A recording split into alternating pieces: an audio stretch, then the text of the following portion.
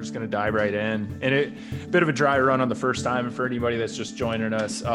We did have, I mean, how many names we got? Matt Ward, Dr. Matt Ward, Wardo. I mean, I'm sure there's some other loving terms of endearment that your friends would call you on a night full of whiskey, but he joined me. We had some technical difficulties. I almost office spaced my MacBook as I did the spinning rainbow wheel of death, but we're back and we're going to dive in. And now I know what to ask this dude even a little bit better than I did before. So to start off, and I think the most apropos title of the podcast last time would have been Jack of all trades, because it's kind of the theme of your life. So why'd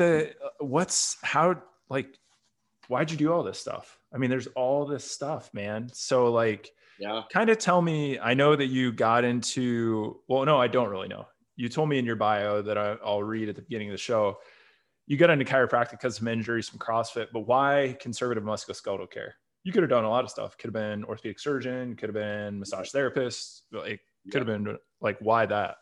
Yeah. Yeah. Well, I probably couldn't have been a massage therapist because I don't like spending that amount of time with anybody. But even your friends, if you're an orthopedic surgeon, they're under GA, so it's not too bad. Yeah. No, I'm kidding. No, it was this weird thing, man. I never leaving high school. I never thought I'd go back to school a day in my life, and then I went back to school for 8 years. So shit happens. I was in the strength and conditioning training realm, and I seemed to slowly slide my way out of performance coaching, and I pigeonholed myself in kind of like rehab training. And I started to get a bunch of patients from chiropractors and physios, and I started to spend more of my time was spent kind of like designing a program for somebody with, flexion, what I now know is flexion intolerant low back pain, a poor hip hinge, poor dorsiflexion of their ankle. And that's kind of where I sat with CrossFit coaching, like head CrossFit coach at Studio 55 in my later days before Chiro school. And then with my company, Primal Performance, just doing rehab. And I was like, man, I am fixing, and this is going to maybe sound a little egotistical, but I'm fixing people's problems of 15 years that no physio or chiropractor has, because I have this ability to kind of linear progress this strength training paradigm, activity modification, change their running gait, whatever it might be, in a way. And I have 15 different ways, probably 100 different ways to teach the same thing. And I'm willing to spend the time and beat my head against the brick wall time and time again because I'm stubborn, and then it gets results. And I was kind of sitting there like, this is bullshit. Like, I'm getting paid as the lowest member on the totem pole, and I really enjoy this. I think I'm going to go back to school. And then it was just trying to figure out if I was going to be a physio or a chiro. And honestly, I was working with a few other physios, and nothing against them, but I was doing a lot of the same stuff already. And when I looked at the chiropractic curriculum, it was a lot of stuff that I did not know.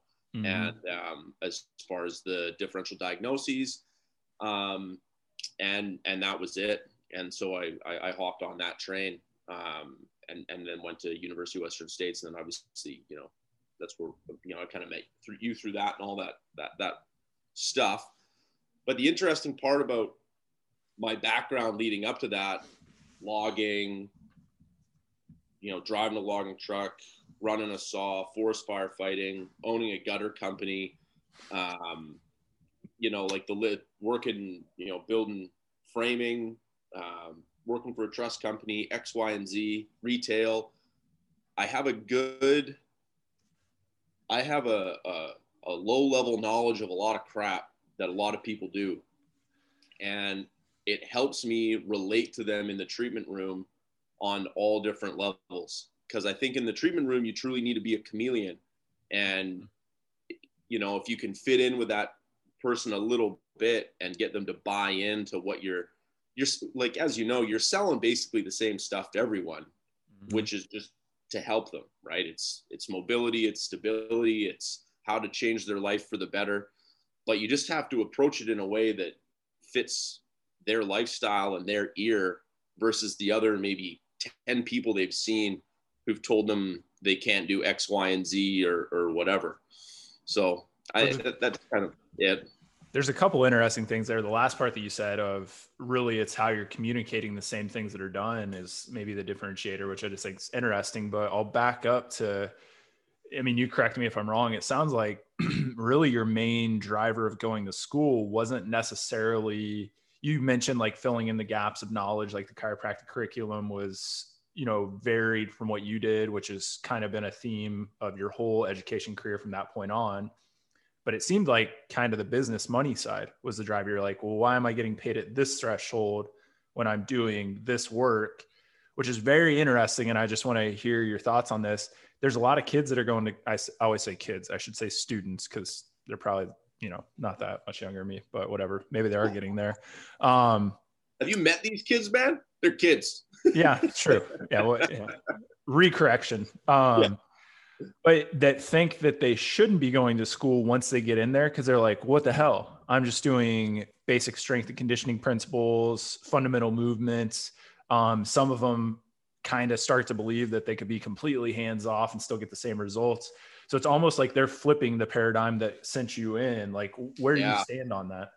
Yeah, man, that's a great one. So obviously, like being in Canada, different healthcare than the United States, and I can't quite speak to how it would work. So as a kinesiologist in British Columbia, you don't make there's no extended healthcare benefits that you could make. So there's like some stuff with like ICBC, which is we have a monopoly of car insurance. Don't get me started about that. And you know, you can make $80, $82 in an hour is what you can make doing that. So, you know, $80 an hour, college degree, not bad.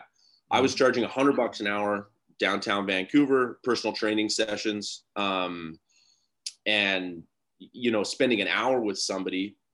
And when somebody comes to see you with some flexion intolerant low back pain and you teach them the hip hinge, you do a little assessment, teach them the hip hinge, 25 minutes later, they're like, yeah, like my back doesn't hurt anymore. You're like, huh? You know, they're like, well, what else do you want to do for the rest of the session? And because, you know, you're still a kinesiologist is really just a glorified personal trainer. Mm-hmm. You are now like you know, I would get this like, hey, are we going to like sweat a little today? It's like, man, I just took care of your back pain that you've had for 14 years. And you still are like, well, when are we going to like, you know, get on the treadmill and get a little sweaty? And I just was like, whoa, this is a challenge. So, and I just didn't want to spend like an hour with people anymore. And it was hard to justify the 30 minutes. I was looking at opening up my own brick and mortar place as a kinesiologist. Mm-hmm. And there are other guys who've done it. There's one other guy in the Lower Mainland who I know. I can't remember the name off the top of my head. It's been a while. Rob something. Anyways, he had kinesiologist and he had physios and chiros kind of working in his shop, and he's a pretty switched on dude. And like I'm telling you, man, like he was making that passive income off those guys. But as far as like being able to like, if all of his guys were like, we're leaving, I'm telling you, like he was in deep shit with loss of that place. And I just didn't like that feeling. Plus it's just this constant battle uphill of like, you know, you're out. We churn out probably like 1,000 plus kinesiologists a year in British Columbia as from university, maybe more than that even. And it's like, where do they all go? And they all literally go into, it's almost the same as a psychology degree now, like a psychology arts degree, that you're like a really educated personal trainer on the body, but with zero practical knowledge on how to design anything. So you kind of are like in this weird kind of continuum where you either start working at a Globo gym, or you get the opportunity to go work in a clinic for somebody and learn from maybe somebody like myself. And I learned from somebody in the past. And then in the States, if you get a kinesiology undergrad, it's kind of like I'm not going to say it's a non-degree, but it's like, okay, what are you doing next? Like it's a step to a graduate degree, because there's not in the States, there's no jobs that exist for that. You're going to go get a certification, do something else with that undergrad degree, or you may not even work in the, exercise physiology fitness world. You just kind of go do something else. So yeah, it's really common. So that essentially that was the writing on the wall. And it wasn't so much the money, but it was like, man, if I'm fixing this stuff, I want to have the opportunity to, obviously I'm looking at the timeline, looking out and what I want to achieve with my life. And a lot of that stuff, you need to make money at some point. And I felt like I loved what I was doing. I felt I was good at it. And I thought, the rationale was there. I'm certainly not, running the Maximize Living chiropractic plan, but missing out, bud. Missing out, big bucks. Turns out I'm just doing the same old shit except on 20-minute visits. Well, that was my question though. Has it transformed the way you thought it would prior to going to school? The financial thing? Yeah, just what you pictured it to be after school versus what you were doing before you went. Yeah, to be honest, man, I joke about this all the time with my buddy Corey. I feel like extremely fortunate to make the kind of money that I make doing this job the way I do it. Could I make a lot more money if I was a greasy kind of rack and crack chiropractor? 100% I could. But at a certain point, I don't think you need to make any more money from where I'm at right now, especially with the clinic that we have and the passive income that I'll start to be making as a part owner. I can still keep my integrity, and I never needed to make $1 million a year. I can try and let my money work for me as I grow up, and so on and so forth. I think I was just, if you can make 6 figures a year, and then especially if you have a dual income down the line, I mean, like there's not a lot you can't do in this world. Maybe you're not going to live, the Richard Branson lifestyle, but I think keeping my integrity and my ethics kind of close to the center of what I do is extremely important to me. And I feel like this job allows me to do that. And I hear it day in, day out when I'm, getting people coming in who are like, man, yeah, this guy took x-rays the first time and then I wasn't treated till the 4th visit. My review of findings was with 14 other people. I'm just like, yeah, I'm still fighting the good fight. I make less money than that person, but they run out of people at a certain point in time. But I think that's a really good point for especially students that are listening in to hear that, I tell our new doctors in here that are, they're contractors in here. So it's kind of their own business. And I always say you get to use the brand of the farm that's established, but you're still your own thing. Like you can do what you want. You're responsible for a lot of your own stuff, but we have a lot of people coming in because of the farm. But if you want to practice the way we do, you're never going to be wealthy working for money, right? You got to let your money work for you. But at the same time, what we do probably isn't going to drive enough income to even get to that point. So you kind of have to start thinking like, what are my other passive income sources? What other things can I do? They may be out of the realm, but they may be within the same realm, right? There's people that we know that make twice as much teaching as they do treating. Right. And like things like that, there's avenues to create income all over the place. But I think it's false advertising to think you're going to get out of school practicing the way we practice and make over 100,000, especially the first year or two, and just be like, dude, this is awesome. It's just not going to happen. Like it's a different practice style, but you have to become a business owner. You have to, create those revenue streams. So I love that you tapped in on that. So talking about the filling in of knowledge gaps, I mean, maybe there's a main theme or maybe there's a few things. What were some of the biggest things that you did pick up through school, right? Thematically or, principles or whatever that did change what you do in the treatment room versus what you did in the gym? Yeah, it was, that's a good one. So I think it just changed the lens in which I look at a patient. Obviously getting in, and I think that what we learn at chiropractic school is extremely good. I think the education I got at University of Western States was very, very good. Feel very confident with a lot of my like red flag differential diagnosis stuff when somebody comes in. And I think that's extremely important because, like missing some of that stuff can literally lead to death. So I feel very confident with all that. I think the lens in which the lens at which I view a patient, and now which the hierarchy of things that I see, like being able to go through and learn about the nervous system and then go through Shacklock stuff because I'm a chiropractor, you know, the access to the courses that I was able to take kind of through R2P, to be honest, like getting introduced to a lot of that stuff. That's how I now view kind of, that's how I view a patient. So I kind of have this hierarchy of like kind of nerve, disc, and then the whole time as they're moving, you're looking at the movement mechanics, you're starting to figure out the weak spots, figure out the stiff spots, so on and so forth.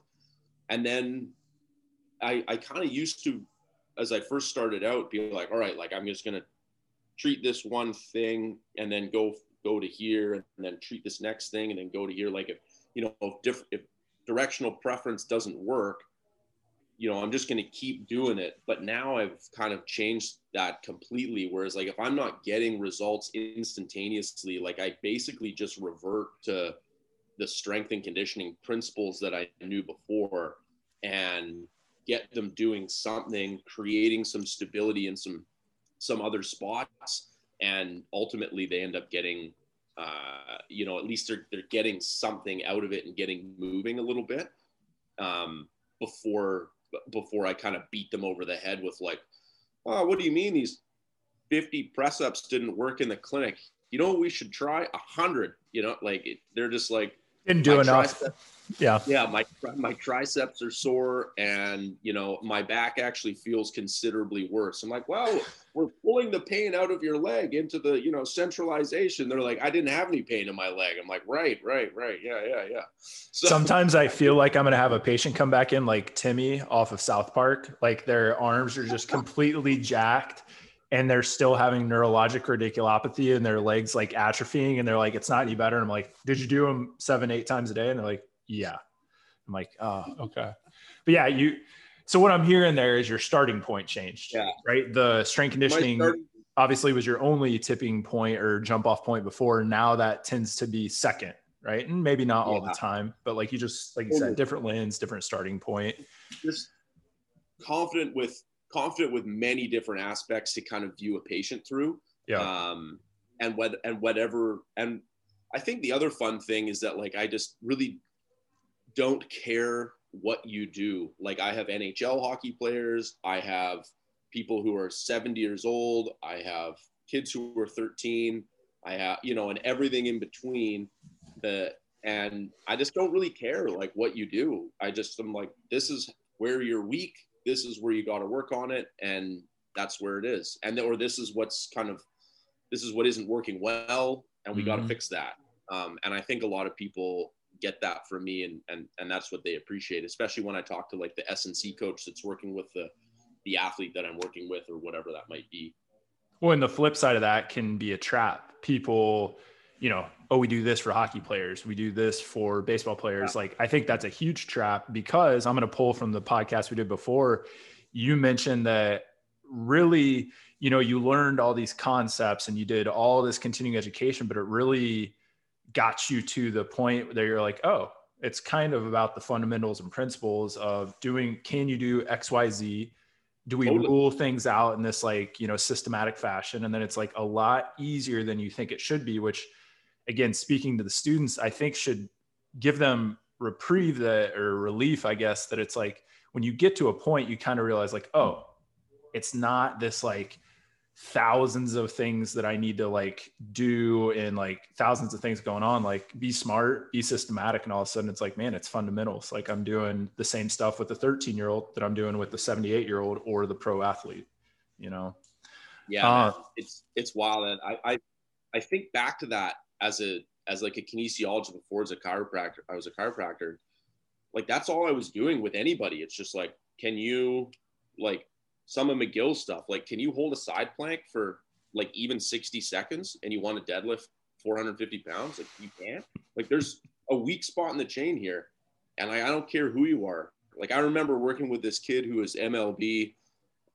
He was drafted. He does play in the MLB now. And I just remember doing his basically his like posterior chain endurance test and just kind of like sat on his legs. And I think he held it for like 4 seconds before he was like, my back is spasming. And I'm like, he's a big boy. And I was just like, man, like you have nothing. And then what I know now is, and how I view that now is not that his posterior chain was weak, but his like anterior chain was so underdeveloped, and like that lower abdominal strength, there's just nothing.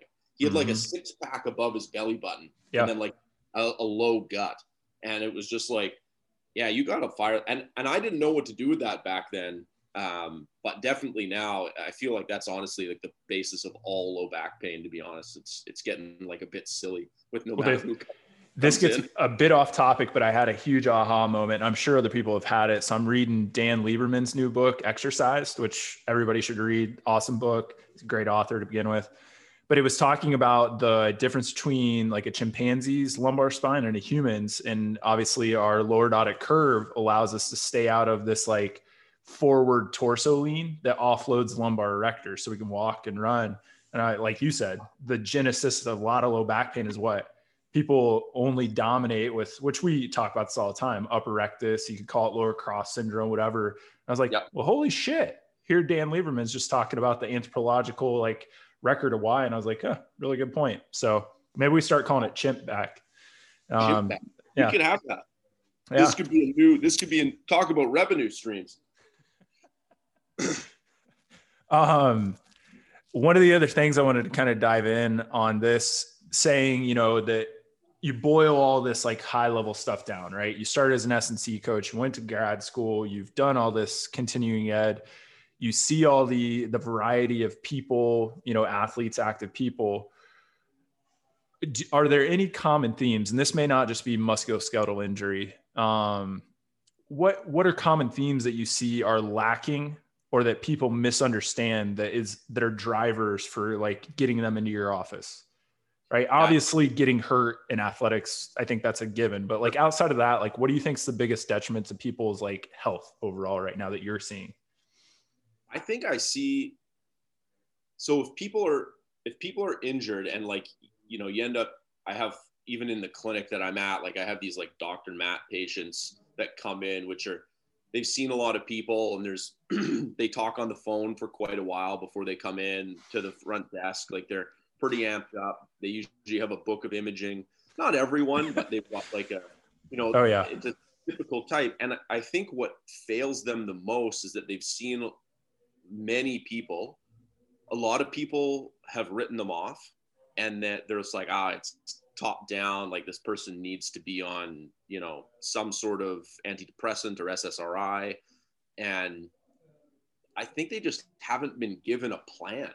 I think they haven't been allowed to move in a certain way, or, you know, they come in to see me and they're like, yeah, you know, like this is rubbed and this has been cracked. And I've been to the pain clinic for these 50,000 injections. And I'm just like, hey, has anybody ever like taught you to hip hinge and given you a couple of bird dogs done properly? They're like, no, they said that stuff's bad for my back or whatever. And I'm just like, what? Or like, I've got this knee pain that I've had for 15 years and it sounds like garbage in my knee. And like, they're probably going to get a knee replacement without a doubt. Mm-hmm. But what do we need before we have any surgery? You need to make that area, I don't give a shit if it hurts. You need to make that area as strong as possible. That's going to give you the best chance of recovery, getting that range of motion back, recovering your life. And I just think there's a lack of like a long-term plan. It's just kind of like we'll come into a clinic and they're just like, get it rubbed, you know, like adjust the ankle, out you go, tape the knee. Cool. Yep. See you in 2 weeks. Yep. See you in 4 weeks. There's not this, you know, and if you're doing, and some people start out like, yeah, cool. Like here you're like wall sits, but they're like for 5 seconds because like, oh, my knee hurts. I'm like, do it for 60 seconds. Like, I don't care if you piss yourself. Like you need to strengthen. If you can go down the stairs, I guarantee you can hold a wall sit for a little while. So I think I just really try and give people the confidence. And I think that's where a lot of people are lacking right now in coming out is giving people the self-efficacy and the empowerment to control whatever ailment that they have. I think that's a big, big, big problem. Yeah, because I would say people are inundated with what's going on with them, obviously from self-research, what they're told. You said the Book of Imaging. So this may be a bit cliche, but like, what do you think you're like, if you had to put your specialty on a business card, right? Because obviously you're a chiropractor, you see mainly athletes, you do rehab. Like, what's your specialty though? It's not those things. Like, what do you think sets you apart from other people in your field or just within your patients? Like, would you say? Communication, without a doubt. Yeah. Like I will beat you over the head with positivity about what else is going well and what other ranges of motion are great when you've been in, pain for X amount of years. But it's like when you have excellent T-spine rotation, I'm like, wow, that's excellent. Like, do you play golf? Like, you should play golf because that's excellent T-spine rotation. Your hip moves excellent. That's great. Your ankle dorsiflexion is awesome. Wow, your hamstrings are weak as shit. We should probably work on that. So on and so forth. Like, and then I'm allowed, I just get to a very real level. I think my communication with patients, I get that more often than not, that they're like, yeah, like I leave the office and I like feel good. I understand what my problem is, but hey, I also have all these like good areas that like I thought maybe my whole body was completely useless and I was going to have to be like taken out back like old Yeller. So You're like, we have that spot too, that we just don't talk about it.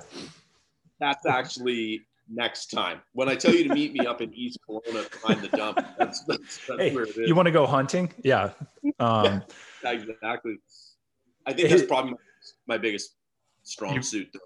You probably saw me kind of giggling when I don't know if I've ever referred to myself giggling, at least not for a long time, but I was definitely giggling. You're a dad now, bro. Yeah. It's okay. I had, he's actually the head of infectious disease at UAB University right here. And we're treating him for some shoulder neck stuff. And I'm checking CT junction. He's been in a couple of times. We have good rapport. And I was like, he's like, why do you think it's still going on? I was like, cause this is not what I said, but you move like shit here. I said, there's an apparent lack of motion through your CT junction. He goes, I wish you would reframe it as suboptimal. And he was joking, but he was absolutely spot on, right? Like how we say stuff. And he knew, I mean, he's extremely smart, but like you brought up an awesome point about, people are usually coming into our offices, not the first person that they've seen.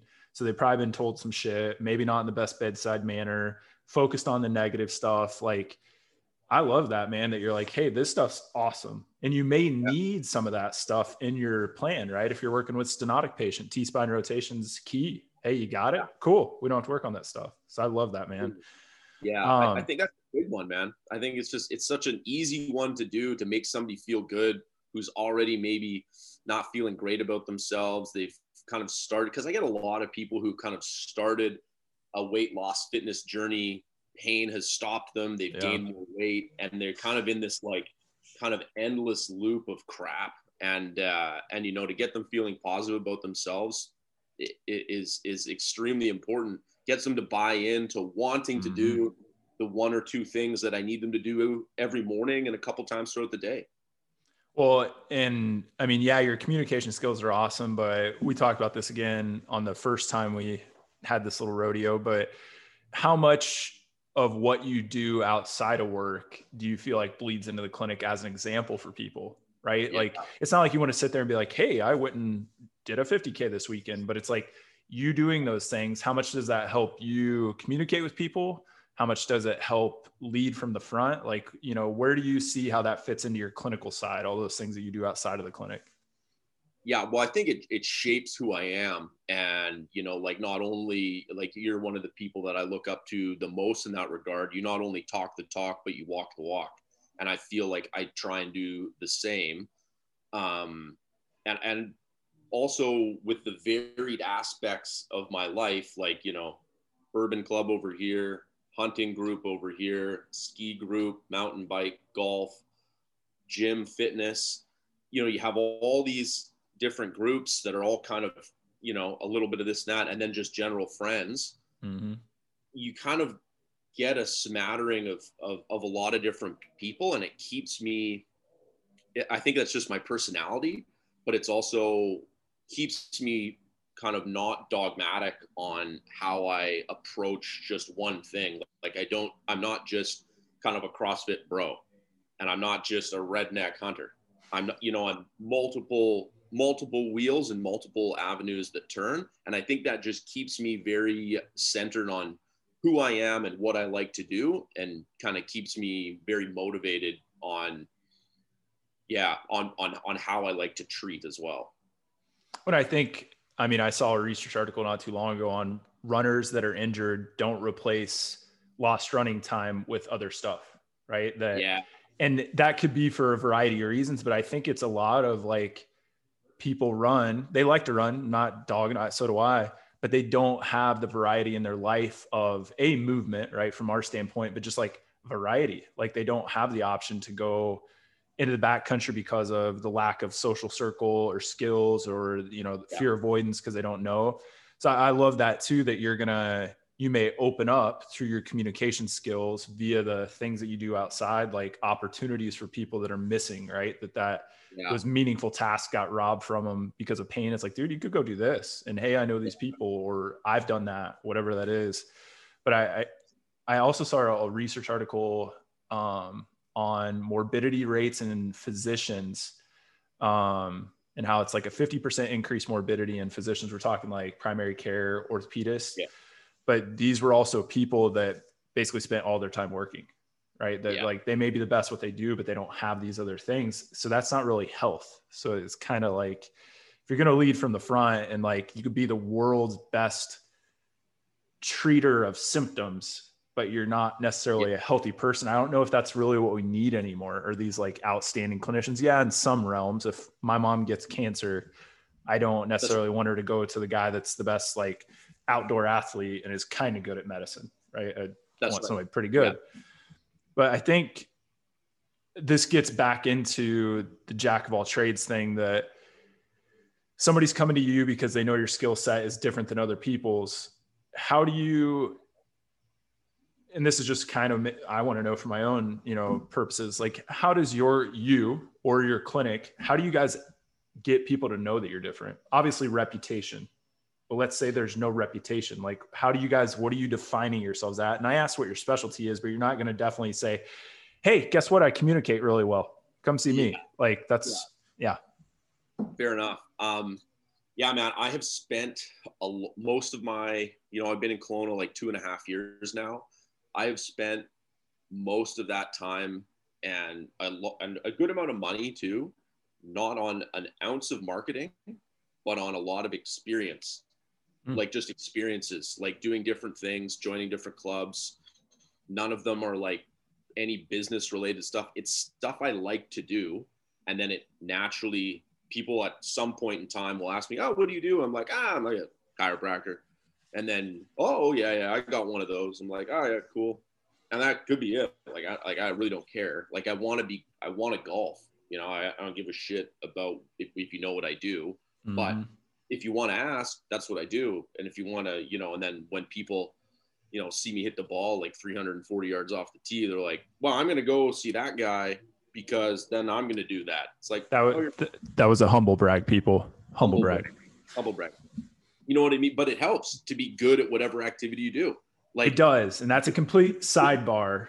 And I was going to ask you this. I'll just interject real quick. I'm going to tell you my little like ego thing. That drives the shit out of me. And I told Sloan when we first used to go to trailers, like, I'm trying to win this thing. So people, I'm wearing a farm shirt. I get done and people come over and talk to me. That's a driver for me. Obviously that's not available to everybody. I can't hit the ball 340 yards. Like that's just, I can't so like, do you think about that when you're doing these things? So, you're not like, hey, I'm a chiropractor, but are you like, but I'm going to knock the shit out of this thing, or I'm going to maybe drink a whole bottle of bourbon at Bourbon Club. That's right. That's exactly like I have been like that. I'm just so competitive. Like I've been that my whole life. Like if I'm going to do anything, and this has kind of been in like the little hunting films that I've been in the last couple of years, like this is kind of the driver of it. They're like, whatever I do, I'm going to jump in, not with both feet, but I'm going to hit the bottom of the pool with my face. Like anything that I do, I'm going to do it 100%. And I think that comes across in that way. So to kind of backtrack onto your question, is I don't know what I would do if I didn't get reputation. Like, I am all word of mouth. And our clinic, Vallejo Health Clinic, has a good name in town. We're one of the biggest clinics in town. We have a quite a good name. We have a really fun squad right now. We've got 5 chiros that work for us, like 6 massage therapists, physio starting next in March 1st, and then a kinesiologist. You know, like, we have like an awesome crew, and it's a lot of fun.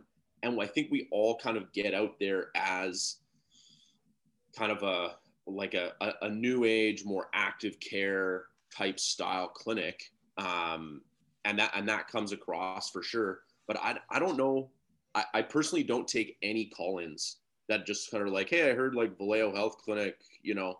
I don't take any of those patients. I shuttle them to newer docs who are just filling their schedules, and I'm purely referral based. Gotcha.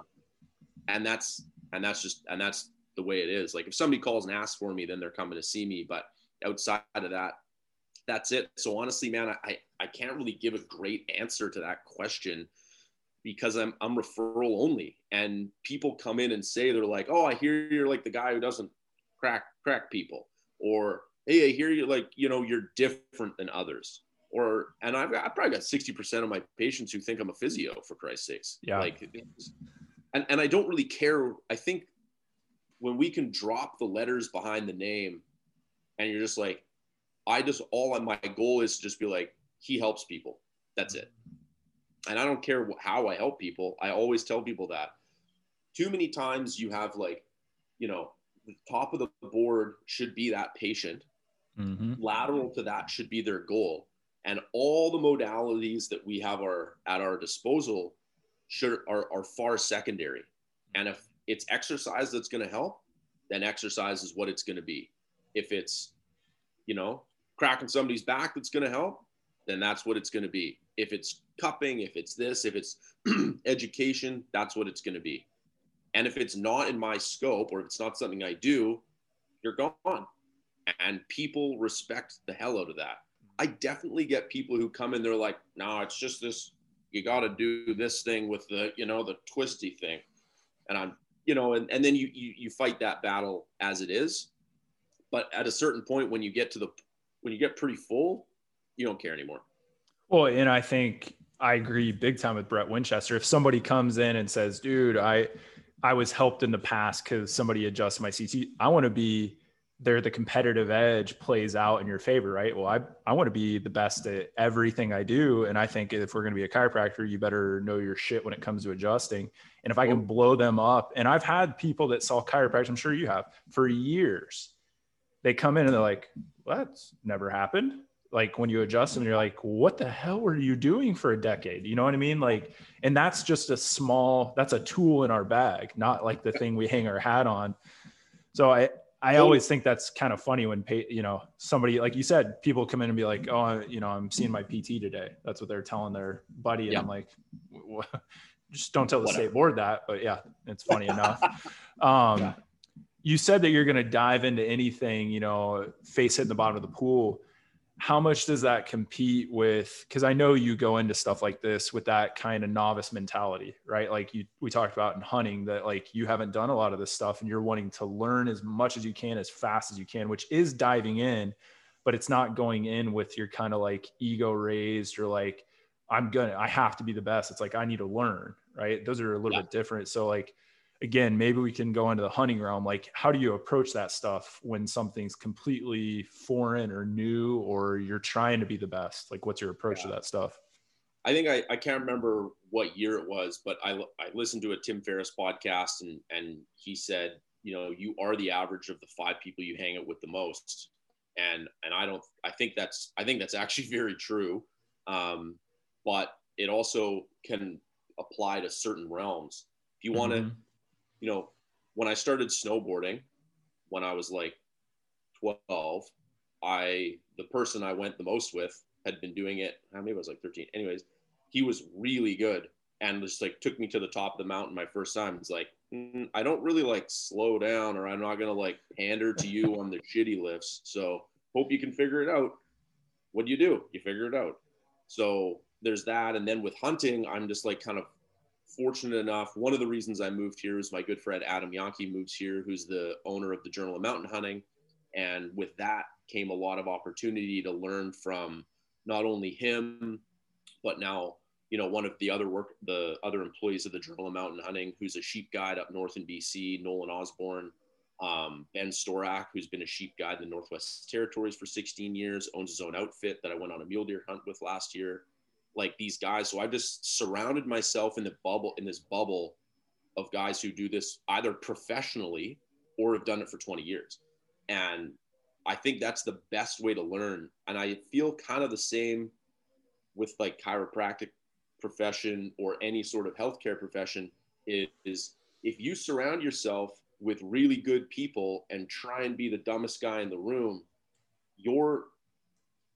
if you're the lowest common denominator out there, then you're probably going to be so far above the rest that like, you know, but then if you're also surrounding yourself with the smartest people in the room, and you're going to constantly have some humility. Like when people are like, wow, man, like that's the best. Like, you're so good at this. You're like, in my mind, I'm just like, yeah, but like I got like 4 other guys who are far superior than me at this. You know what I mean? Like, so I think that's a big aspect of trying to stay humble with like whatever you're doing. Like the guys I try and golf with the most, like Brandon, he's going to play on the Mackenzie Tour this year. You know, like all these guys who just wipe the fucking floor with me on the golf course. And people are like, you a good golfer? I'm like, nah, not really.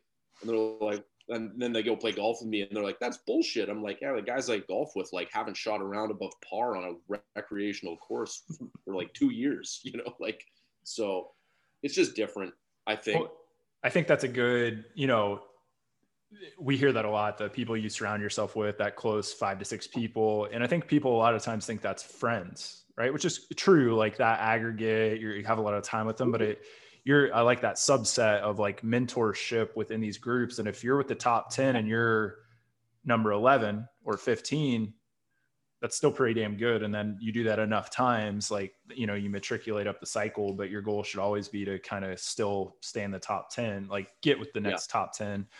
But something that I think is kind of interesting is like, I remember the first time I played with like Mark Blackburn's a friend of mine here in Birmingham, and he was like, hey, you want to go play golf?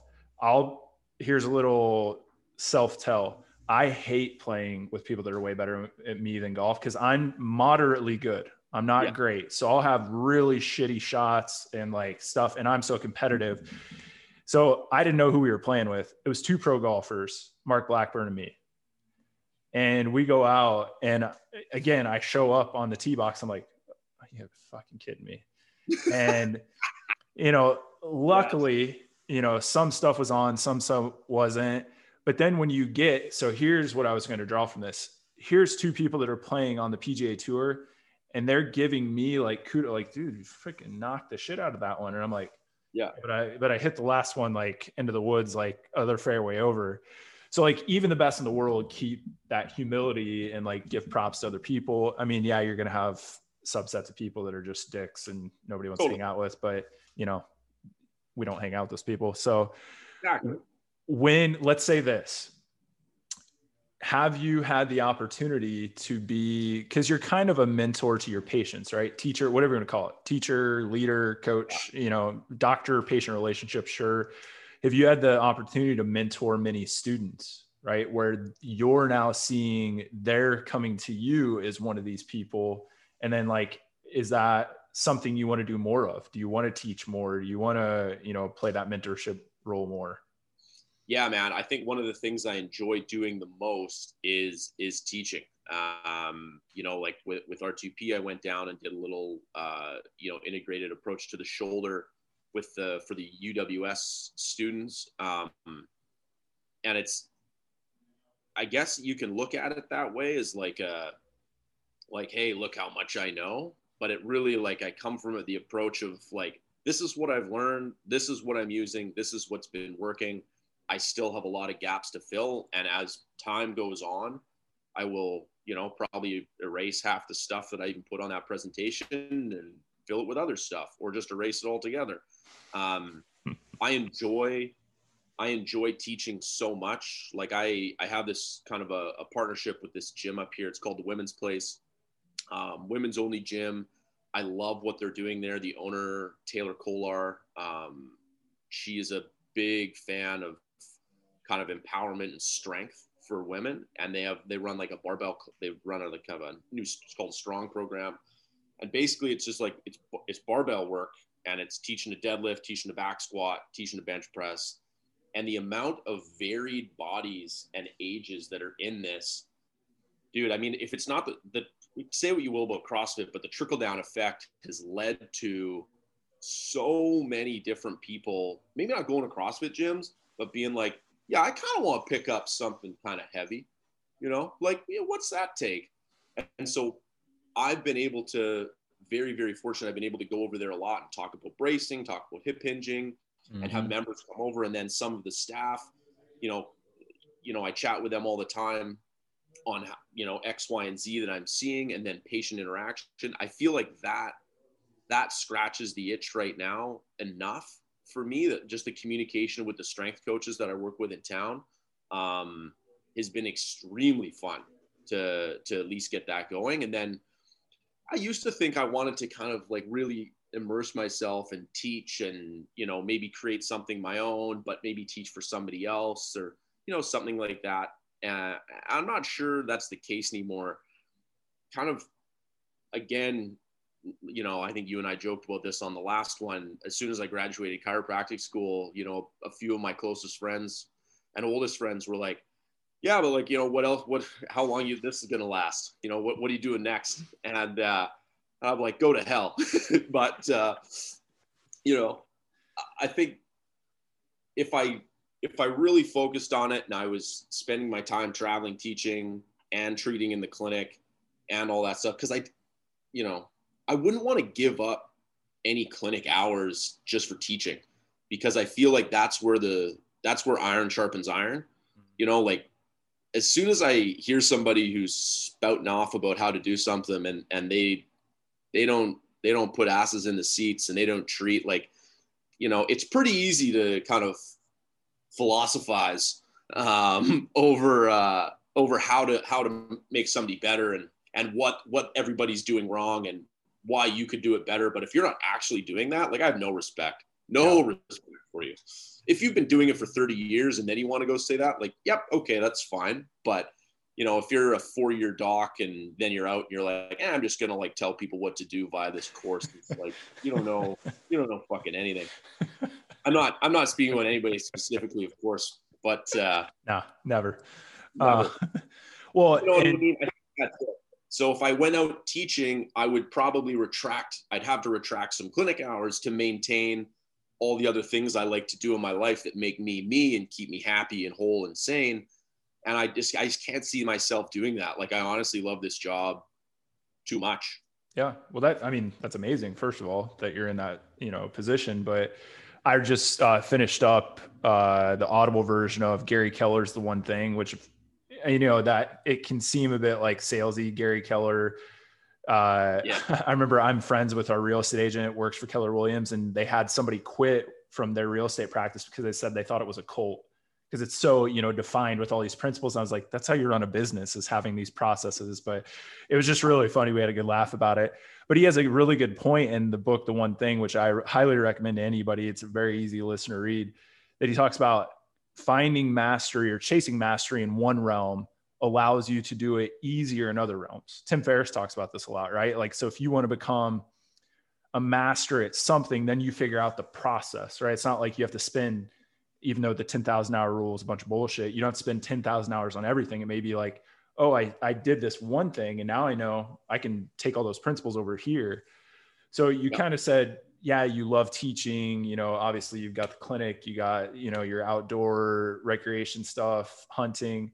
Like, what do you see your future looking like? Like, you've a jack of all trades. Everybody's asking what's next. We haven't really talked about some of the philanthropic stuff you want to get involved with, but like, what do you see yourself doing in 10 years? Do you think you're still in the clinic? Do you think what are you doing?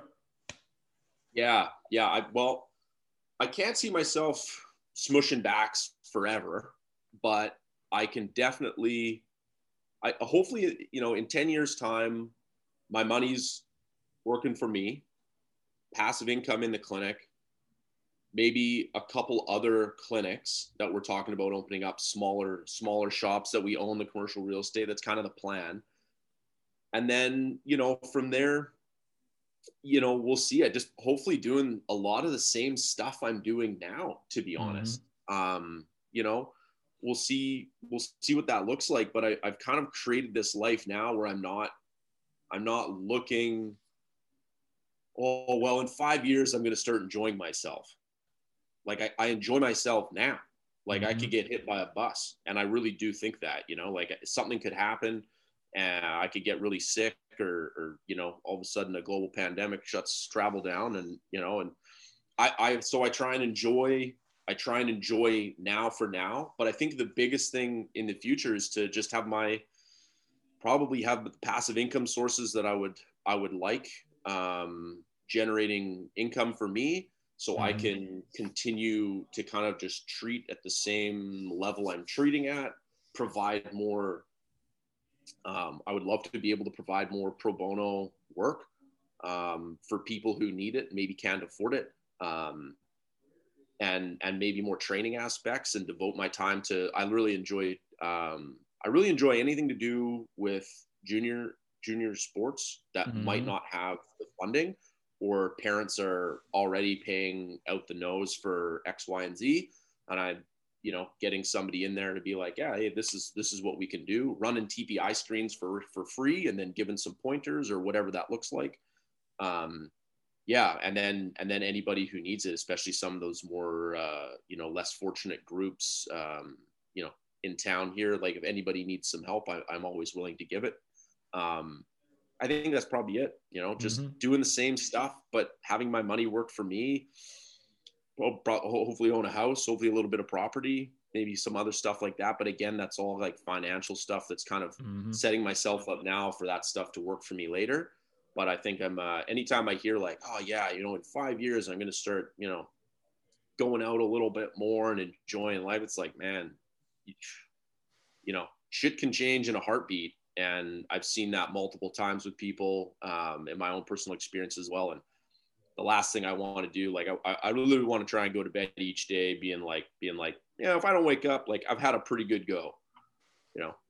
Well, and again, I hate to preach about Gary Keller, but he talks about like financing your lifestyle, right? Not work and then do something else. Like you should create unearned income, passive revenue streams if you want to do what you're doing, you don't have to do what you do to keep making money. So then you do have the freedom if, you know, you want to go do something else, or you break a leg or an arm mountain biking, that it's not like, holy shit, what do I do now? But also that kind of brings it full circle, right? You're leading from the front, that you're not this like, I'm going to, you know, if you were just in the clinic, even if you're this awesome clinician spouting all this awesome knowledge and you're just like work, save my money, not doing it, you know, whatever. And then you're telling people like, hey, my goal is to get you back out and like hit the trail this weekend or go back out hunting, and you're not doing that stuff yourself. Like it's pretty hypocritical, right? Even if you're the best in the world. So I think everybody hits a happy medium on that. And obviously there's outliers both directions there, but I think that's a good way to kind of tie this up in a bow is, you know, like our goal as clinicians is to help the patient achieve their goal. And we can't sit on the sidelines of life and be like doling out really what comes down to a lot of times life advice on how to do things. And we're just sitting here like trying to make money like that. Yeah. I think that existed for a long time in our profession, right? Yeah. For sure.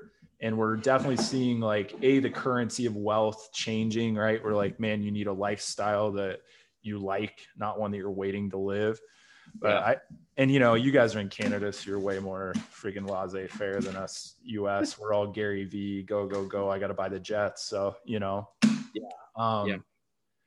any like last piece of advice or sage wisdom, what you got, man? Yeah, I think, I think that's kind of, you kind of hit the nail on the head a little bit there. I think for future grads coming out, I think less worry about less worry about filling your schedule, more emphasis on becoming a member of your community and being happy with what you're doing will lead to faster success in the clinic.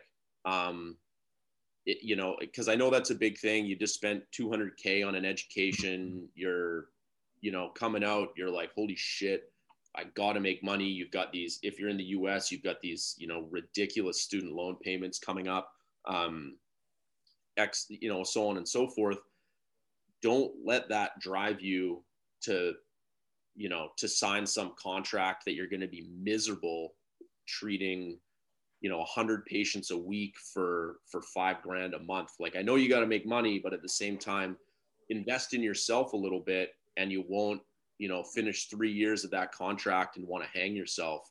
Go work for somebody like yourself who's going to push you to be better. Maybe you're going to make like, you know, less off the start, but the room to grow is there, and you'll just be a better clinician, a better person, and you won't kind of lose that time of, you know, oh man, I wish those, you know, 6 or 7 years after chiro school, when, you know, are arguably should be some of the better years of your life. You're still, you know, you're probably your mid 20s, late 20s, and have a lot of cool stuff ahead of you. Don't get to 50 and be like, oh man, that sucked. Like, I wish I did all this stuff. Live the life you want to live. Don't worry about the finances. They should play out in the wash. Don't be an idiot with your money, but, you know, enjoy the experiences, and the rest will follow, because you'll just be a happier person. Like, you know, you can't be in a relationship with somebody if you're not happy yourself. I'd say the same thing is true for business, right? Unless you're just sitting behind a computer kind of analyzing data and you don't have any patient interaction. But when you have patient interaction, 30 clinical hours a week, 60 patients a week, whatever you're treating, you know, and you're not happy and present with what you're doing, and you yourself, there's only a certain amount of time I think you can make that happen, unless you're a complete sociopath. So, I 100% agree, because you give a lot of yourself away in patient interaction. So you got to be able to refill that tank, you know, doing things, mentality. But I think the point to drive home is great advice for students on what you just said, but also like general advice. Like, the plan doesn't work anymore to outwork your health and then think you can get it back. I think we're wising up to that like, oh, this idea, like retirement doesn't exist anymore. Your health should be priority. And then actually, if you prioritize that health, you're probably going to do things better over the longer term, right? The endurance of life is, I guess, more robust, instead of thinking like, oh, I'm going to bust my ass for 20 years, make a bunch of money, retire. And then what are you going to do? That's why I kind of wanted to pose that question to you. You're like, hopefully the same stuff, right? Yeah. There's a lot that we could dive into on people that are like, dude, I wish I wasn't doing what I was doing today. I get that happens. But like, I think you hit a lot of stuff right there of like, be a happy person first, or a fulfilled person, you know, prioritize what you got to, be common sense. We won't use the word smart, but ton of great stuff there, man. I think also too, like, it's weird, right? Because if you're kind of living in this world of kind of I battle between the like, does this suck? Or do I just got to work a little harder for a little bit and it's going to get better? And I feel like maybe some of today's generation doesn't have enough of that grit to work through it. And I feel like kind of the boomer generation had way too much. It's a really good point. Deal with it. You know, like, you know, it's one of these things that there's probably some sort of happy medium you take from that. And I think if you can figure that out, you know, if it sucks for more than, you know, a few years, like, it probably sucks and you probably need an exit stage left, you know. But if it's like, you know, if you just dig deep and kind of battle for a few months and then, you know, the light's on the other side. The other thing, you manifest that stuff yourself with processes in place, people around you. Like, I have friends that will be like, dude, that's a terrible thing you're doing because it makes you miserable and you've been doing it for a year now. And I'm just like, yeah, drinking apple cider vinegar in the morning is fucking useless. Like whatever it might be. It could be small or it could be really major. It could be a relationship. It could be work. It could be apple cider vinegar. Who knows, man? Yeah, I got rid of that shit years ago. Years ago. But that is a great point to wrap this up, because that gets back to what you said was kind of your superpower, right? That you create a plan for a patient. And if you can see where something's going, you can withstand the suck. But if you can't create a plan, or no plan ever exists, like you got to learn to pull the plug on whatever that is, job, health, activity, whatever. So that's a really good way to wrap that stuff up. Well, I appreciate being on here for the second time, man. And absolutely. I'll put out as much or as little contact info as you want. I'll link to some of the other cool stuff you've done. I know. Do you have another documentary coming out soon? Yeah. The trailer for it just came out yesterday. It's called The Wind and the Wolves. It's a story of my kind of a video after my first mule deer hunt. That was a pretty cool time. A lot of weather elements, and I think they did an unbelievable job on capturing the challenge that it was. It comes out Feb 26th, though. It's a full-length kind of document. I think it's just over 40 minutes long or something like that. Nice. So that'll be on Journal of Mountain Hunting and YouTube page, and my podcast, Beyond the Kill. My segment's called Quick and Dirty with Wardo.